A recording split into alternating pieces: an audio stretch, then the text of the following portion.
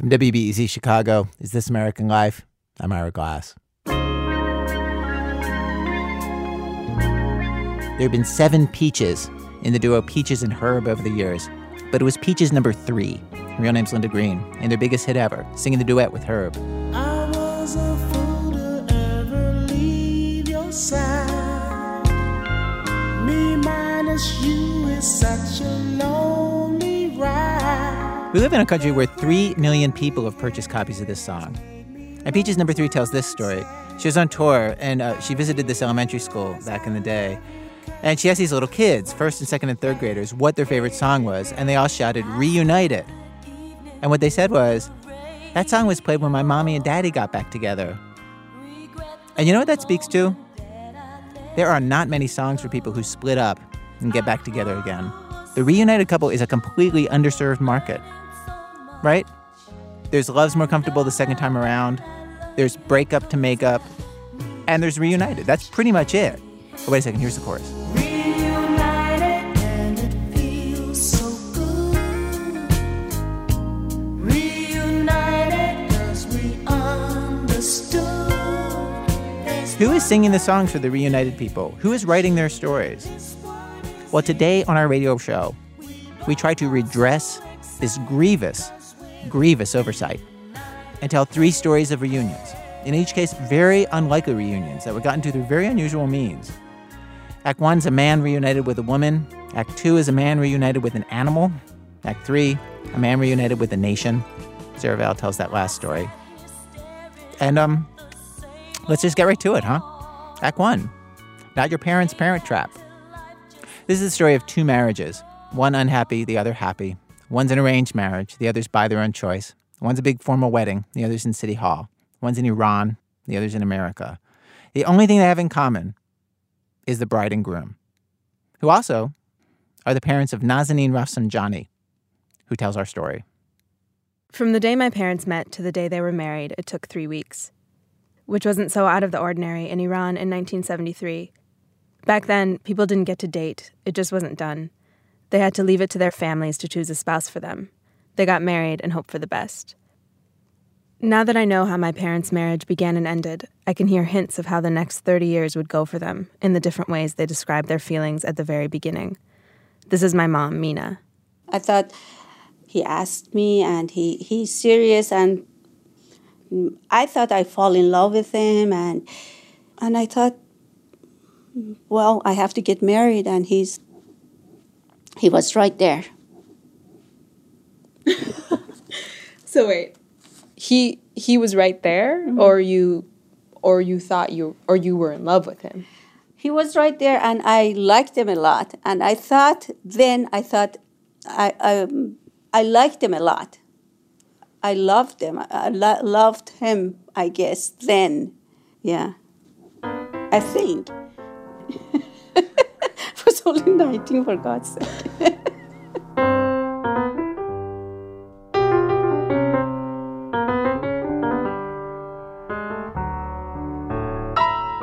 Were you in love with Mina?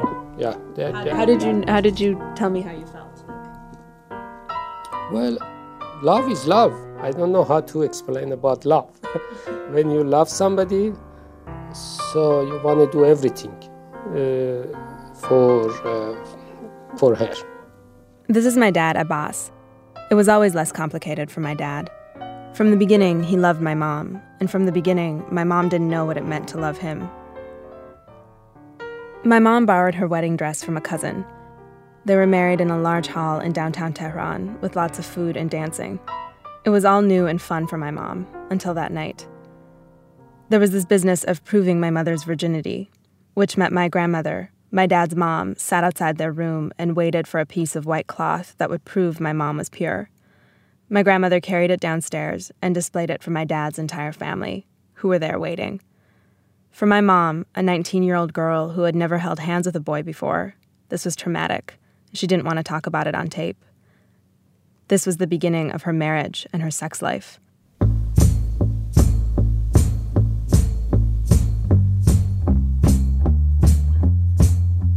My mom has a saying. I've heard it over and over growing up. An Iranian marriage is like going to the grocery store and buying a watermelon. You don't know what you've got until it's too late. By the time my mom realized she wasn't happy with her watermelon, my parents were already parents. The main issue was my father's temper. He could erupt at any time. My mother tiptoed around it. She started to shut down. She expected my dad to throw a fit about everything.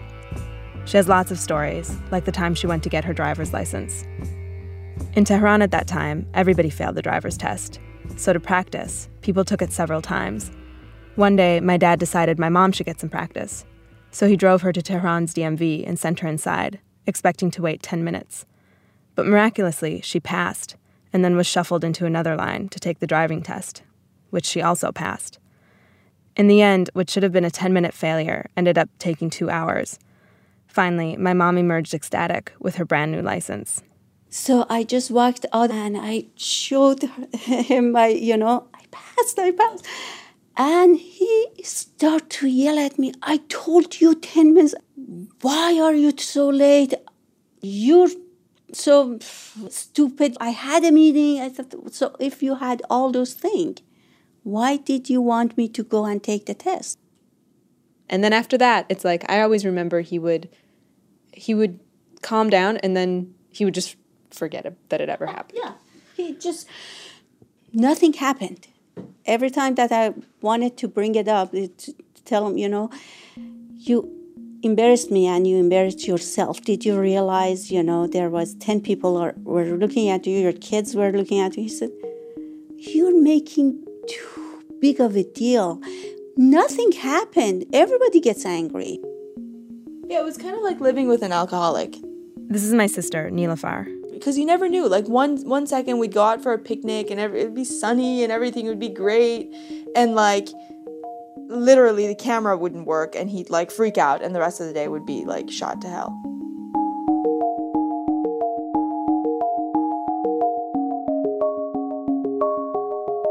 When people ask me about my parents, I'd say, my mom doesn't love my dad loves my mom, and they're not very happy. And the only one who probably didn't see it that way was my dad. Nobody ever complained to him about his temper, and even now he has a hard time remembering the moments that upset the rest of us. I thought he's okay. Yeah, I thought if asking somebody, your life is okay, your marriage is okay? Yeah, I said it was okay because maybe as a Iranian man, I didn't say anything wrong. My dad wasn't just being clueless. By Iranian standards, there was nothing wrong with this marriage. Most of my mother's friends put up with a lot worse. And my mom is the first one to say that if they'd stayed in Iran, in an entire society that thought about marriage the way her Iranian friends did, my mother wouldn't have hit a breaking point. It happened when she was 40 years old. And because of complications from a medical procedure long ago in Iran, she'd had to get an emergency hysterectomy. My sex desire just gone down to the drain. So, and I talked to him. I said, I really can compromise with you. You're a healthy guy. You have highly sex drive, and I work with it. But you need to work with me too. Work with me meant she'd still have sex with him, but a lot less than he wanted.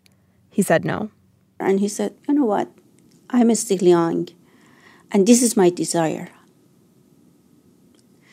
If you want me not to get angry, be happy, be good husband, take it or leave it. And that night I thought, okay, I'm all yours. Until my kids get out of the house, then I did my plan.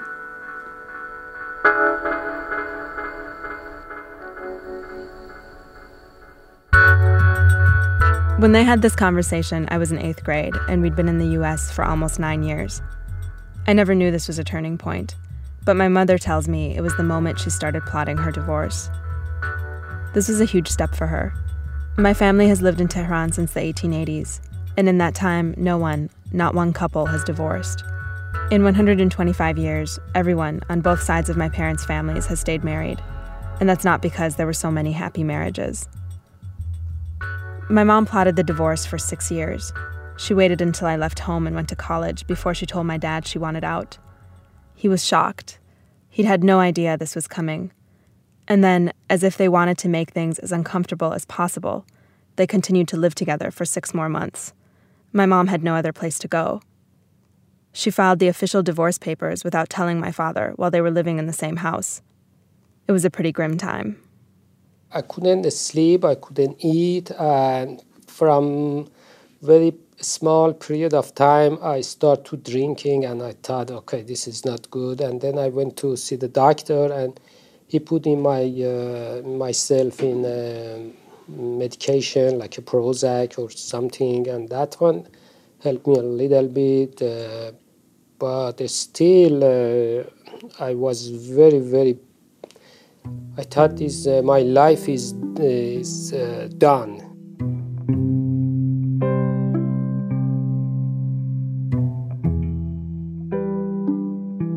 I was constantly worried about my father. I had no idea how he'd manage living by himself. I was still in college, working as a secretary, when I got a phone call one day. It was my dad sobbing. I'd seen him cry once before when his father died, and that time he cried quietly, and I could tell he didn't want me to be any part of it. On the phone that day at work, I had no idea what to do. I was in a crowded office, trying to sound like I was having a casual conversation. People kept walking by, and I was trying to make my voice sound calm. Other calls kept coming in, but I couldn't put my dad on hold when he kept repeating, "I can't do this," over and over again. I felt the same way talking to him. I can't do this. But for the first time in my life, I started spending time with him anyway, because I was scared for him. He'd come and visit me at school. I always made sure it was for breakfast. I remember thinking that nobody gets too hysterical over breakfast. Do you remember talking to me about Mina and this stuff during that time? Or Yeah, for the first year, I remember I talked to you about Mina. And then after 1 year, I tried to not talk about anything at all. Because I begged her, I asked her, okay, back together. But when she said no, I said, okay, this is never happen. It's gonna be never happen. Why should I bother her? And somehow I want to a little bit forget about Mina.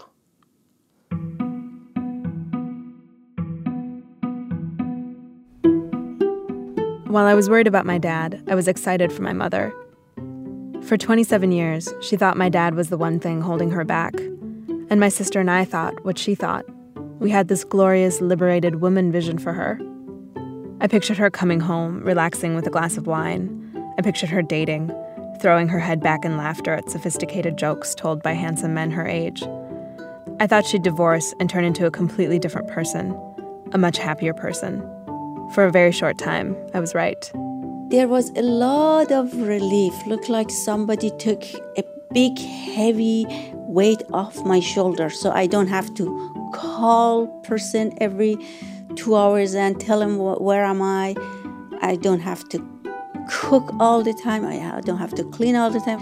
So it was me and me and me. So went to, coffee shop and sit there and read the newspaper, and it was such a good feeling. I never had it because I went from my parents' house to my husband's house.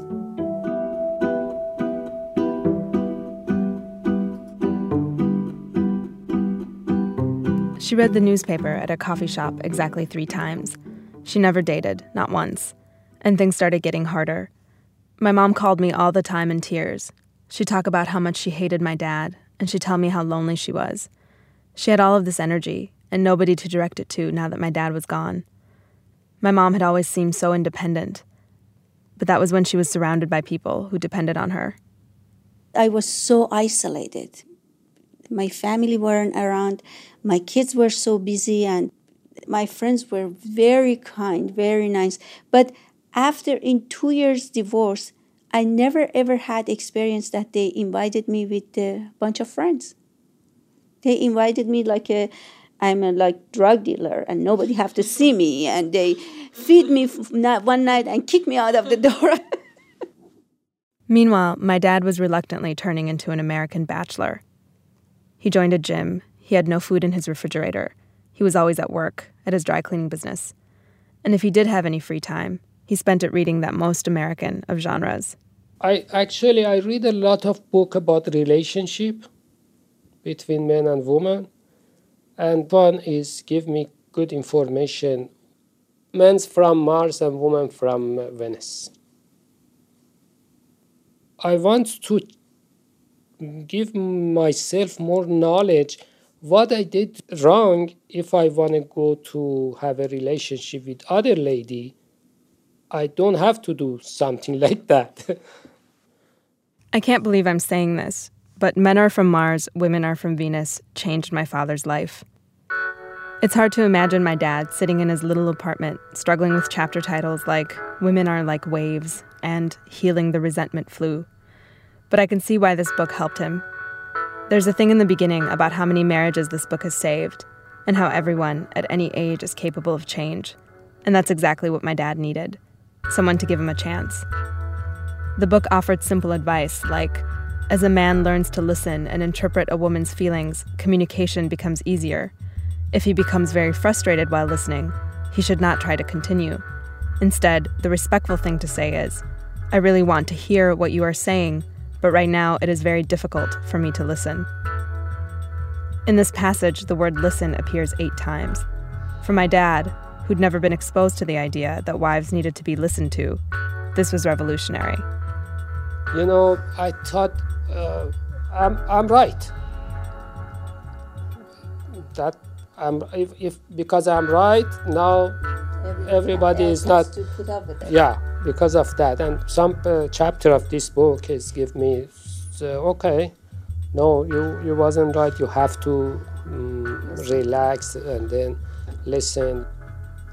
My dad started dating, but the book didn't teach him not to talk about his ex-wife on his dates, so nothing was working out. But he was determined not to be alone, so he had relatives in Iran introduce him to a woman, and he got engaged. By this time, about 2.5 years after their divorce, I was more concerned about my mother than my father. It was my father who, of the two of them, was seeming more liberated. My mother just seemed stuck. Every time I went to her house, there were 3 maps of San Jose covering her kitchen table. She'd get home from work and just sit and stare at them, tracing out new and better routes she could take to her office. All of her willpower had been used up just getting herself free. I remember being so disappointed in my mom. She'd come this far and then sort of just stopped. There was nothing left in her to find someone new. In one point, I was in an airplane one day and I saw a couple of old couple, and I thought, oh my God, I wish I was them. I wish I had my 30 years husband beside me. And I was sitting behind them, and she started to explain to Guy that this is her friends and this is that and this is. I thought, oh, they're dating. They're not husband and wife. I thought, I don't want to, in age 50, I don't want to explain to somebody, my every single detail of my life. I want somebody to know me. And yes, he gets angry. Yes, he's, short temper. Yes, he's that. But I got old with him.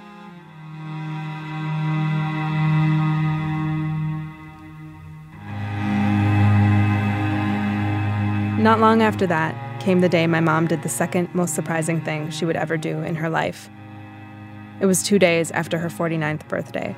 She called my sister to get together and celebrate, but my sister was busy. She said, no, we celebrate your birthday week after. We're going somewhere, and why don't you get a boyfriend? She said, you're lonely. You have to get a boyfriend and your problem is going to be solved. We have a life. And that day I thought, this is not working.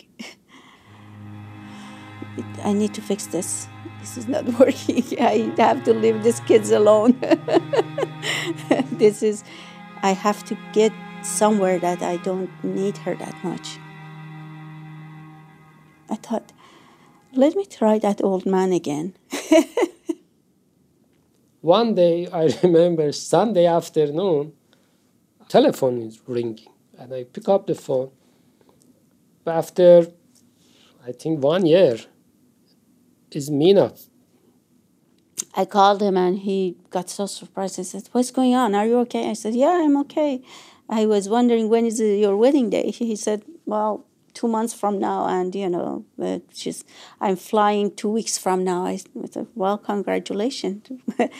I told you I am going to get married with this lady. Even I told you everything.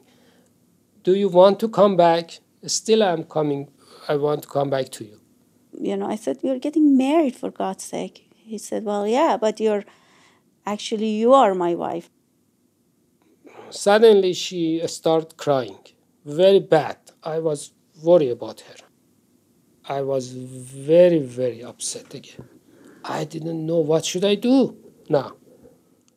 My dad was 2 weeks away from going to collect his new bride. He felt awful about standing her up, but he'd never stop loving my mom, even though he'd spent the last 2 years trying to forget about her. And so he didn't really have a choice.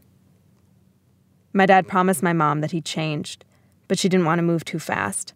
So my parents, for the first time in their lives ever, started dating. Well, sort of. On their first date, they didn't leave the house. He came to my house and, we talked, and in fact, I cried all throughout.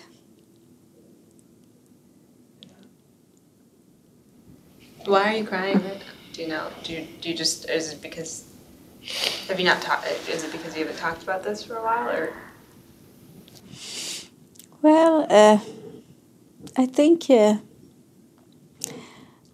when I look back, whole thing was a sad event. And, I just told him, what have we done we got in that point?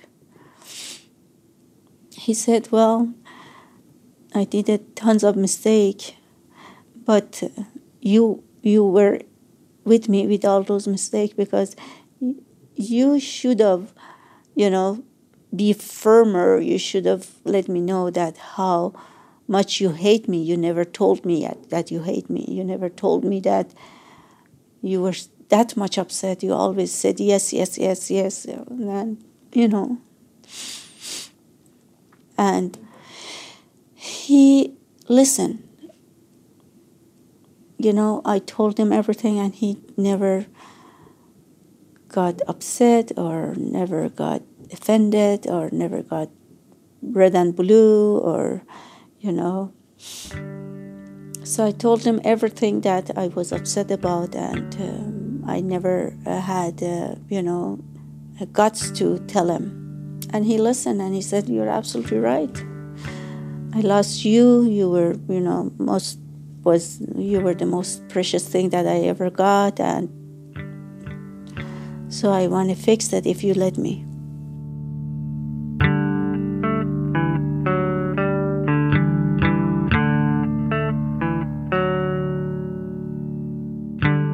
It was kind of relief, yeah. We had a lot of information we have to release. For 25 years marriage, what part we did wrong and what part it was okay. After our conversation and after he wanted to leave, he hugged me and he said, just let's try one more time and let's see how it's going to go. And he hugged me and I thought, oh my God, feels good. I thought I fall into a shoulder that I can rely.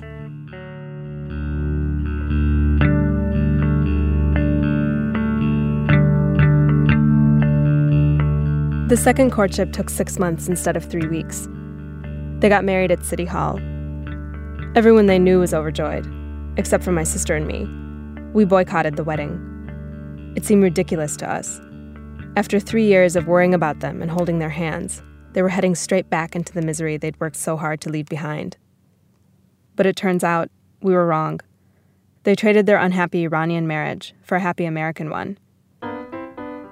When you think about American relationships, you think about the divorces, the self-help books, the constant talking about feelings. And even though all of that seems undignified and laughable, it's all working for my parents. Now I can see my dad struggling to keep his temper in check. He thinks about hurting my mom now, about embarrassing her in a way he never did before. I see them laugh with each other and talk to each other. I used to be so nervous around them because the atmosphere was so tense. Now they actually seem to like each other. And for a long time, I attributed everything to my father's change. He learned to control his temper, and now they're happy. But that's not the way they see it. Divorce, I think, is changed me now more than me also. A lot. Basically, I had a lot of problem in my life that he wasn't the cause of it. When 2 years I sat down and I always thought, he's not here. I still have those problems. I don't socialize not because of, it's not him, it's me. Living on her own allowed my mother to see my father the way he'd always seen her, as a choice she wanted to make. And now she says she loves him for the first time in her life.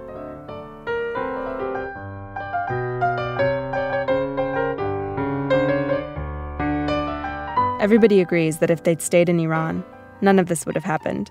Not the heartbreak, not the newfound compatibility. This is my sister, Nilafar. The West did break them up. And then they had, the freedom to get back together again. You know? I always felt like we had this, such a weirdly and kind of such an American experience, all of a sudden in the middle. And I don't know what even that means, except that my parents, got divorced, and then they talked about their feelings, and they both went to therapy. And my dad read Men Are From Mars, Women Are From Venus. And we talked to my dad about, relationships, and he started dating. And I was just I feel like we had this family, the crazy family on the block who doesn't put up Christmas lights, the non-American crazy family with the panel all of our lives. And then all of a sudden, my parents turned all American and had this, American experience. And now we're, this little happy family. And it kind of grosses me out, too, because I'm this is not where we fit. This is not our family. You know what I mean? I think it's great. I love it. It feels really normal and good now. I'm still struggling with normal and good. When you've thought about your life as some slightly depressing, slightly boring novel lying on the bargain books shelf, it's weird to have it end up on the bestseller rack in the self-help section.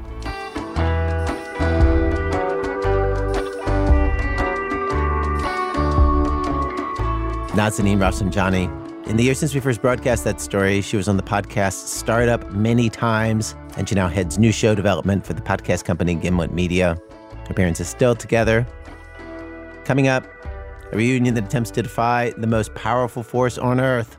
That's in a minute from Chicago Public Radio, when our program continues.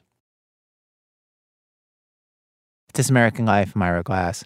Each week on our program, we choose some theme, bring you a variety of different kinds of stories on that theme. Today's program, Reunited, and it feels so good. Stories of unlikely reunions achieved through the most difficult paths possible. And we arrived at Act 2 of our program, Act 2, and if by chance we meet again. There's an old story about a reunion that goes like this. There was Orpheus and there was Eurydice. They were young, they were in love, and just after they married, she died an untimely death. And his love was so great that he went to the gates of the underworld, tried things nobody had ever done, to try to bring her back to life. And for a little while, just a little while, it seemed like he had succeeded. This next story is just like that, except it's about a bull. He was just like a big bundle of, just loving whatever. If you've ever had a favorite dog that you can think of as a child or some other animal, and he'd lick your face, yes, he was cuddly. Cuddly is not usually the word you use to describe a full-grown Brahman bull. They're white, regal, ancient-looking, with huge horns and a blackened hump the size of a bowling ball that rises between their shoulders. That muscle right there is the one that throws all the bull riders off. When they flex that muscle, the rope just pops right out of their hand and they're long gone. Yes, you're a good boy. Yeah. Bulls usually don't even want you near them. Come on, buddy. And Ralph Fisher had been around bulls and steer all his life. He'd worked the rodeo as a young man. He trained animals as an adult. When he found Chance at an auction, he'd never seen a bull so tame. His kids would climb all over Chance. Chance would nuzzle up to Ralph's wife, Sandra, and lean his head. It really is like having a pet dog or a pet cat, except the size. But they seem so much less demonstrative, you know? Wrong. Really? That's wrong.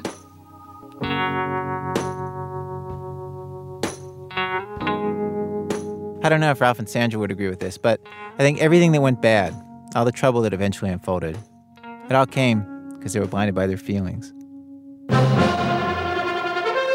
With the world's largest herd of saddle-broke, tame Texas Longhorns and Brahmans, Ralph Fisher's photo animals are sure to be a crowd pleaser at your corporate gathering, convention, sales meeting, or even at your own private party. Ralph and Sandra have a family business, taking pictures of people standing next to or on top of animals at barbecues, parties, the occasional presidential inaugural ball. And Chance was the star. This is their promotional video, which had dozens of shots of people sitting on Chance, one after another. With $1 million liability insurance, beautiful tame animals, and state-of-the-art photo equipment, we furnish your clients and guests with a lasting memory of your Texas event.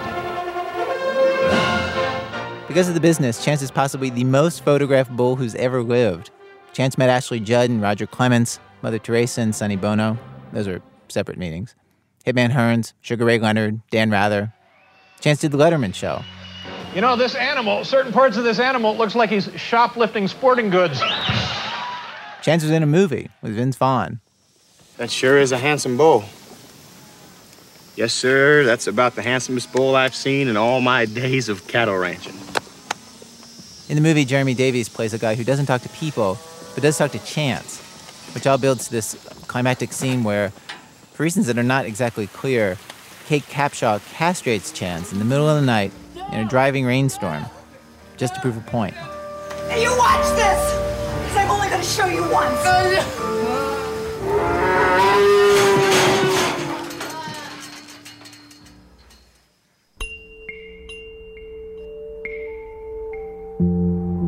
So Sandra and Ralph had this really sweet situation. They got to work side by side with all these animals, which they loved. Chance was so tame that he was allowed out of the pasture and even had a favorite spot in the front yard, under the trees.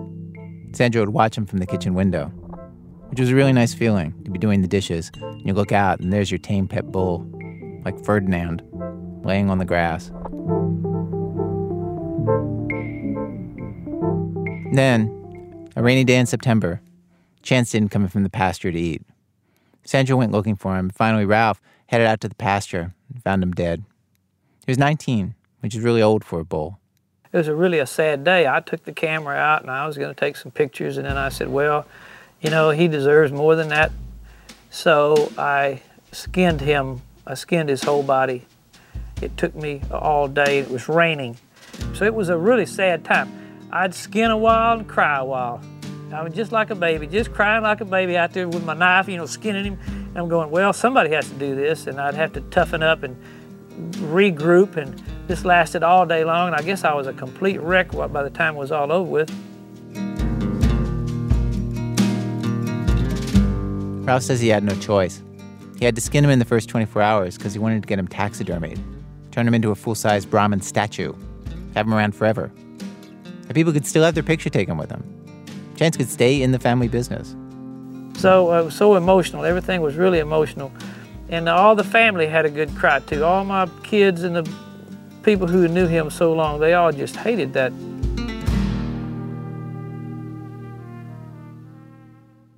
Okay, rewind. 3 months before all that happened, Ralph heard about this way that he might be able to cheat death with Chance and keep him around as more than taxidermy. But it was a real long shot. Someone called me and said, we've read an article in the paper that A&M is going to clone an animal. What do you mean clone? They said, you know, clone, make one from another one. I said, oh, no, it can't be. A&M is Texas A&M, the world-famous veterinary school and animal hospital that just happens to be an hour-and-a-half drive from Ralph's house. It was Chance's regular hospital. And so we called up and said, you know, you're going to clone an animal, right? He said, yes, we take tissue and we make. And we said, well, why don't you use Chance? And so other folks would call then, some friends would call and talk to him. And they finally just, I think we bothered them so much they gave up. And they said, okay, well, we'll do it. In the end, the scientists decided to clone Chance for a simple reason. He was old. There were some things they thought they might find out by cloning an older animal. And Chance was there anyway, getting a mole biopsied for disease. The scientists could use the DNA from the mole to do their cloning.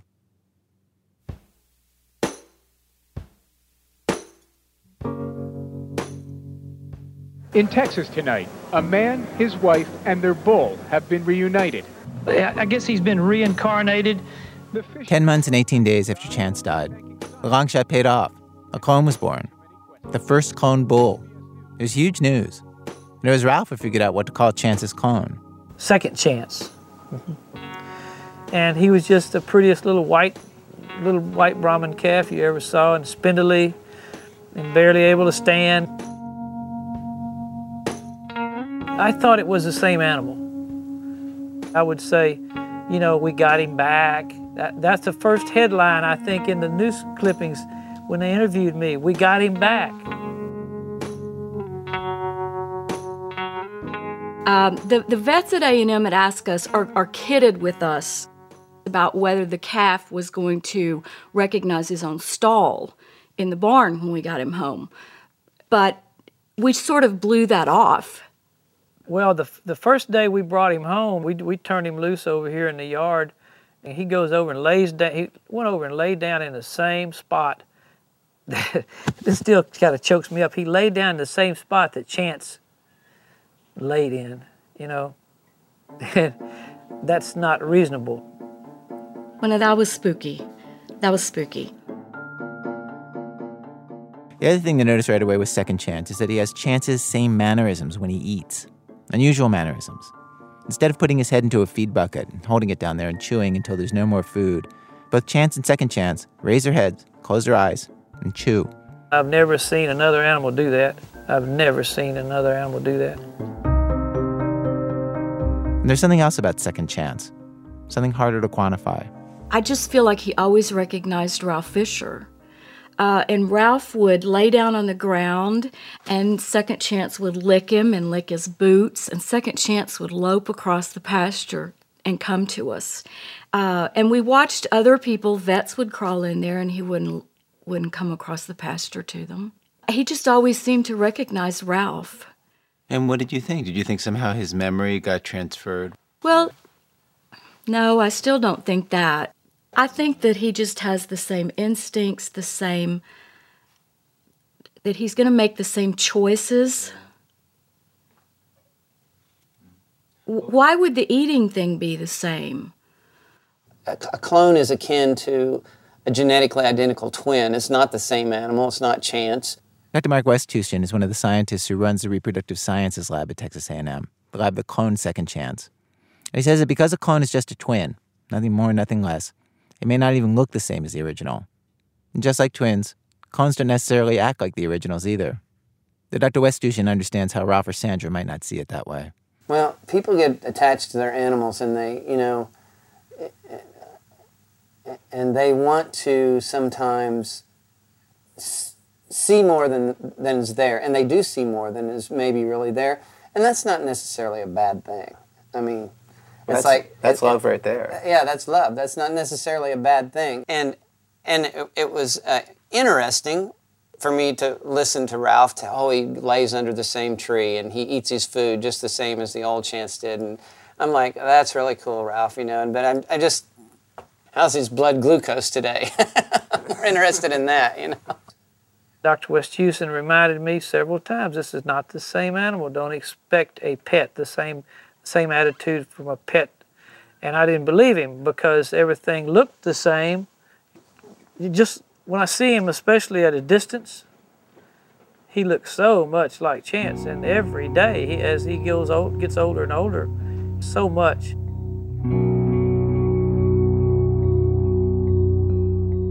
Every year on Second Chance's birthday, Ralph and Sandra would throw a party for him, fire up some barbecue, which if you think about it would be so disturbing for the guest of honor, if only he knew. Anyway, on his 4th birthday, all the family and friends and neighbors came to the front yard, posed for pictures with Second Chance. We had his birthday cake, which is a big feed tub with, candles on top, and we blew the candles out. And I said, it's about dark, so I think I'll lead him back to the barn. I put one finger in his nose ring, which is a common thing. It gives you close contact, and if they make any aggression, you can immediately feel it and, respond, Anyway, I was walking him. We just did a few steps out of the yard, and I had the lead rope in the other hand. We just took a few steps, and then boom, caught me with his horn and slammed me down, and that's when he dislocated my shoulder, hit me in the back. So I was immobile on that side. He picked me up and whoosh, slammed me down, you see. And then he proceeded to get on top of me with his, mostly his head, his forehead, and his horns. We found 3 deep holes, 6 or 8 inches in the yard the next day where he had missed me. And he was really trying, he was really attacking. It was like, on purpose. Oh no, I said, oh no, this can't be, this can't be happening.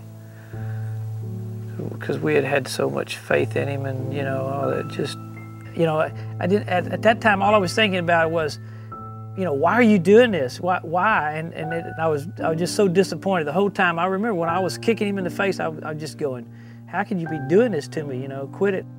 I think my feelings, he actually hurt my pride. Since the attack, Ralph acknowledges Second Chance is not the same animal as Chance. And he believes it. He definitely believes it. When you love, you see what you want to see. Everybody knows that. And part of him still holds out hope. Hope that even if Second Chance is not Chance right now, he'll turn into Chance. They'll still get their reunion. Well, the hope is involving his age. Yeah. Since I did not have Chance until he was almost 7 years old. Right. I don't really know how Second Chance is supposed to act. Oh, you don't know if Chance was just like this back in the day. Right, so he might just have to go through a little stage and settle down. I know horses settle down. My Texas Longhorns settle down.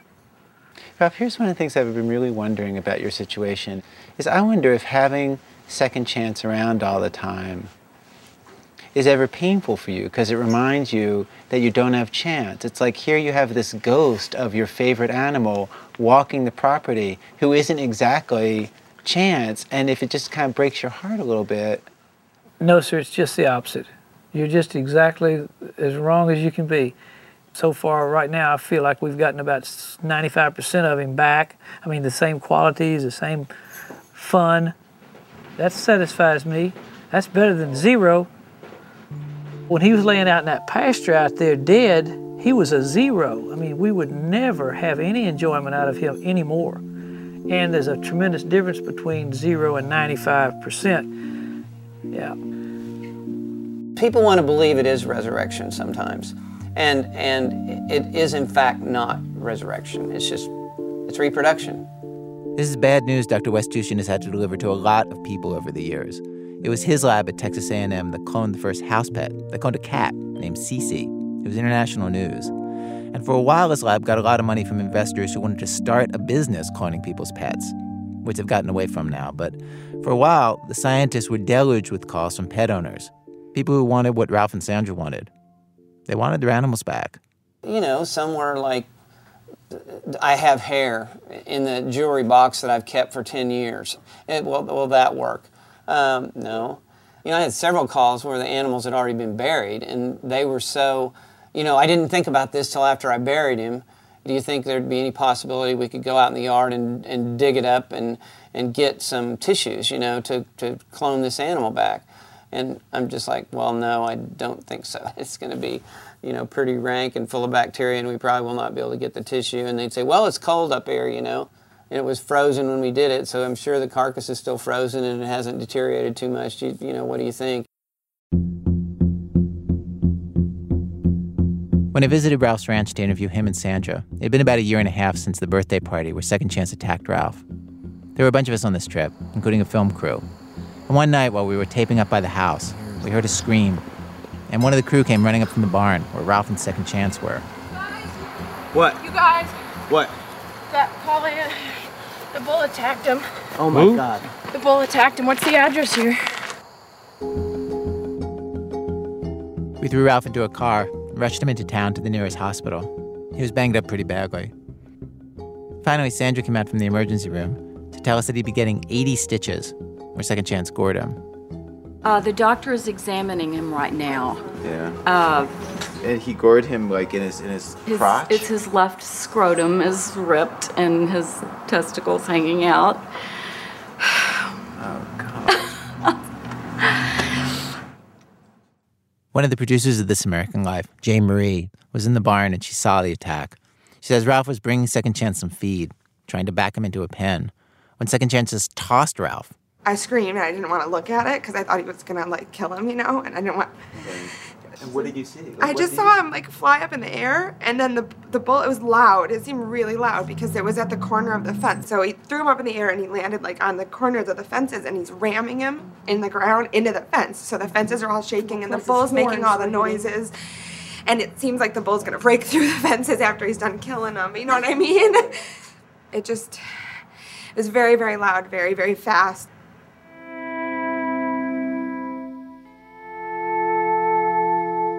It's almost like Second Chance was trying to tell Ralph that he's not Chance, using the only language he has.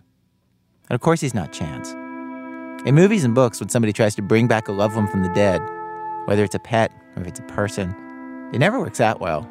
It's one of the all-time ranking bad ideas, right up there with deciding to give robots and computers human feelings, or going back in time to change just one little thing in the past. The next day, we were finally allowed to see Ralph in his hospital room. So, Ralph, how you feeling? Oh, I feel good. They had me up walking this morning. First thing, I've walked the block in the hospital about 4 times now, and the last 2 without any help. There was a scar on his nose. His lip and chin were busted. His spine, we found out later, had a hairline fracture. So you were saying when we talked before that you felt like with Second Chance, what you've got is 95% of what Chance was. And I wonder if after this incident you might downgrade him to just like 80% or 70%. No, because this is exactly the same type incidents as when he butted me 18 months ago, a year and a half ago. Come on, you think really 95% after that? I'm just thinking that we just have to have a lot of faith in things to work out. So I forgive him. I just shouldn't have been that close. Yeah. What would Second Chance have to do to convince you he's never going to be like Chance? Like, how many times would he have to attack you? After he's 7, then he has to attack me. Then the lines will be drawn in the sand like we were discussing. Yeah. You still have hope. Oh, yeah, surely, yeah. I've been having fun here, and Sandra, hand me that horse, would you? Sandra hands him this little toy horse that one of their friends brought Ralph. How does he work? Wait.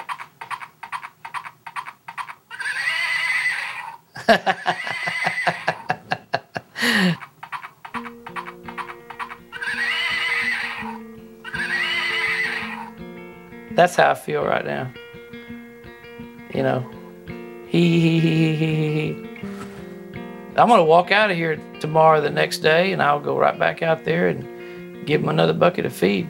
I mean, that's what you have to do. Yeah. If it was easy, there'd be a bunch of kids out there taking care of Brahman bulls.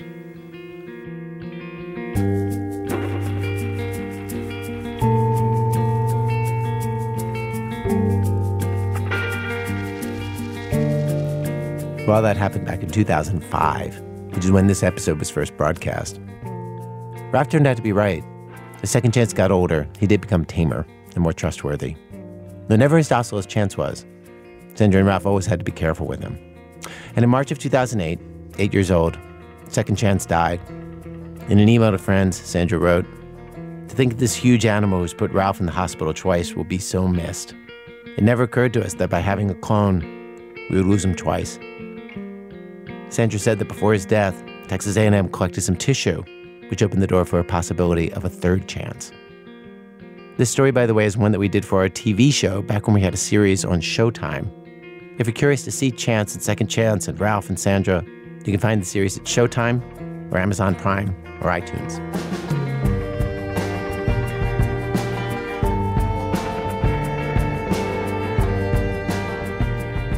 Act 3, French Kiss. We end our program today with this story from Sarah Val of a man reunited with a country. People lined the roads to see him wherever he traveled. Newspaper accounts called it a delirium of feeling.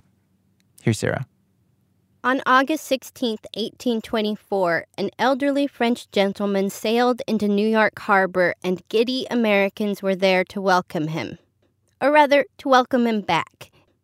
It had been 30 years since the Revolutionary War hero, the Marquis de Lafayette, had last set foot in the United States, and he was so beloved, so universally revered, that the frenzy, the ardor of his reception has yet to be matched.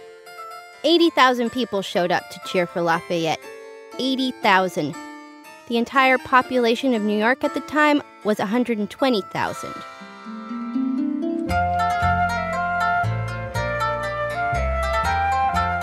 When Lafayette first got here in 1777, he was only 19 years old. A wealthy, orphaned aristocrat, he charmed his way into a commission in George Washington's Continental Army as an unpaid volunteer. He was a relentless soldier, almost freakishly brave, disciplined and oozing panache all at once. He rode a white horse, was wounded in the Battle of Brandywine, led the liberation of Virginia, and suffered through a winter at Valley Forge, living among his fellow soldiers in a crummy hut, though he could have easily afforded to wait for spring in a mansion the size of Newark. His troops adored him. George Washington considered him his adopted son. Alexander Hamilton wrote him letters that read like MASH notes.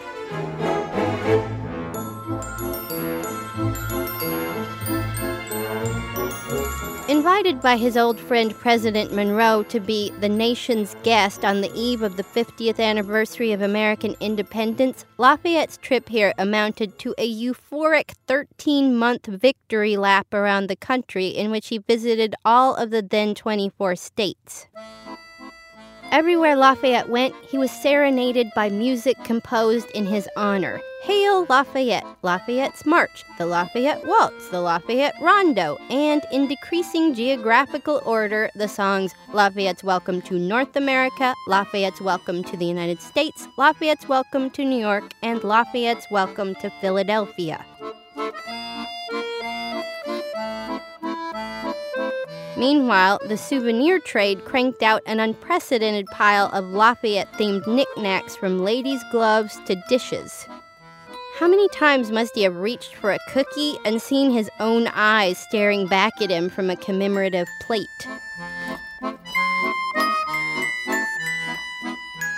In Brooklyn, Lafayette was invited to lay the cornerstone of a new children's library. At the ceremony, he picked up and kissed a neighborhood kid, the 5-year-old Walt Whitman.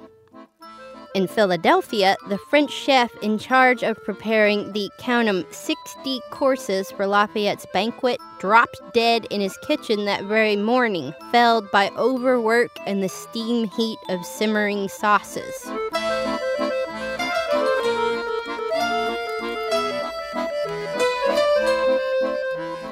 And speaking of Philadelphia, if you have visited what came to be called Independence Hall, you have Lafayette to thank. The building where the Declaration of Independence and the Constitution were signed was decrepit and abandoned. It was only when Philadelphians needed a symbolically appropriate place for Lafayette's reception did they remember the old hall and sweep up. When Lafayette waded through the crowd of 20,000 locals there to greet him and crossed the, to him, hallowed threshold, he preached, "Within these sacred walls, by a council of wise and devoted patriots, was boldly declared the independence of these vast United States, which has begun for the civilized world the era of a new and of the only true social order founded on the inalienable rights of man." Notice the melancholy in that word only. when he hails American government as the only true social order founded on the inalienable rights of man. After the French Revolution of 1789, Lafayette not only watched his hopes for American-style civil liberties in his homeland get chopped into thousands of guillotined pieces during the Reign of Terror, he subsequently spent 5 years in a royal Austrian prison and lived through the restoration of the French king, the dictatorship of Napoleon, and the restoration of yet another French king. So Lafayette, more than anyone, was aware of the uniqueness and the importance of the American Republic.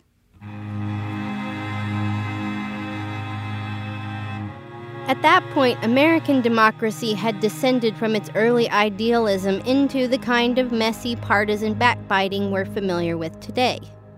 Lafayette's arrival in 1824 coincides with one of the most contentious presidential elections in American history, with no clear electoral college winner between John Quincy Adams and Andrew Jackson, with Adams assuming the presidency under suspicions some labeled the corrupt bargain.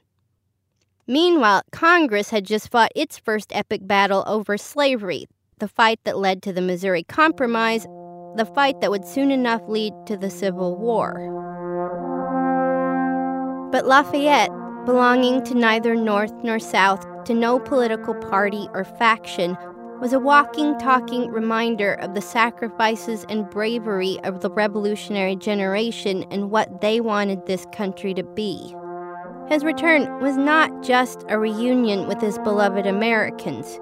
It was a reunion for Americans with their own astonishing singular past.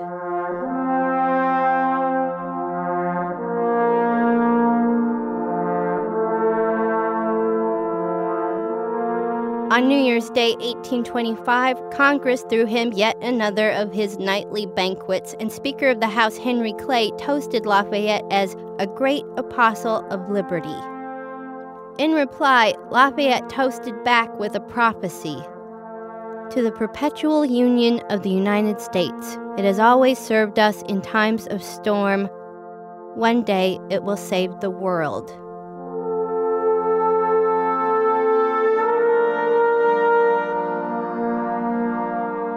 And he was right. Every so often, America has saved the world.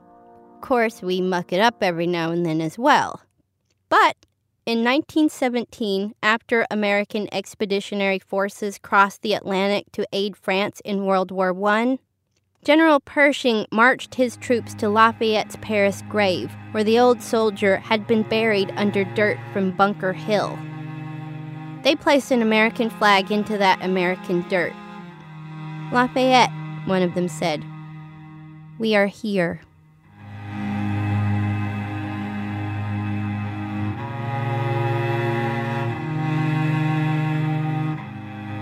Sarah Vowell. Her book about Lafayette's experiences in America is called Lafayette in the Somewhat United States. Welcome back. Yeah, man, how you doing? You good? I know you like that.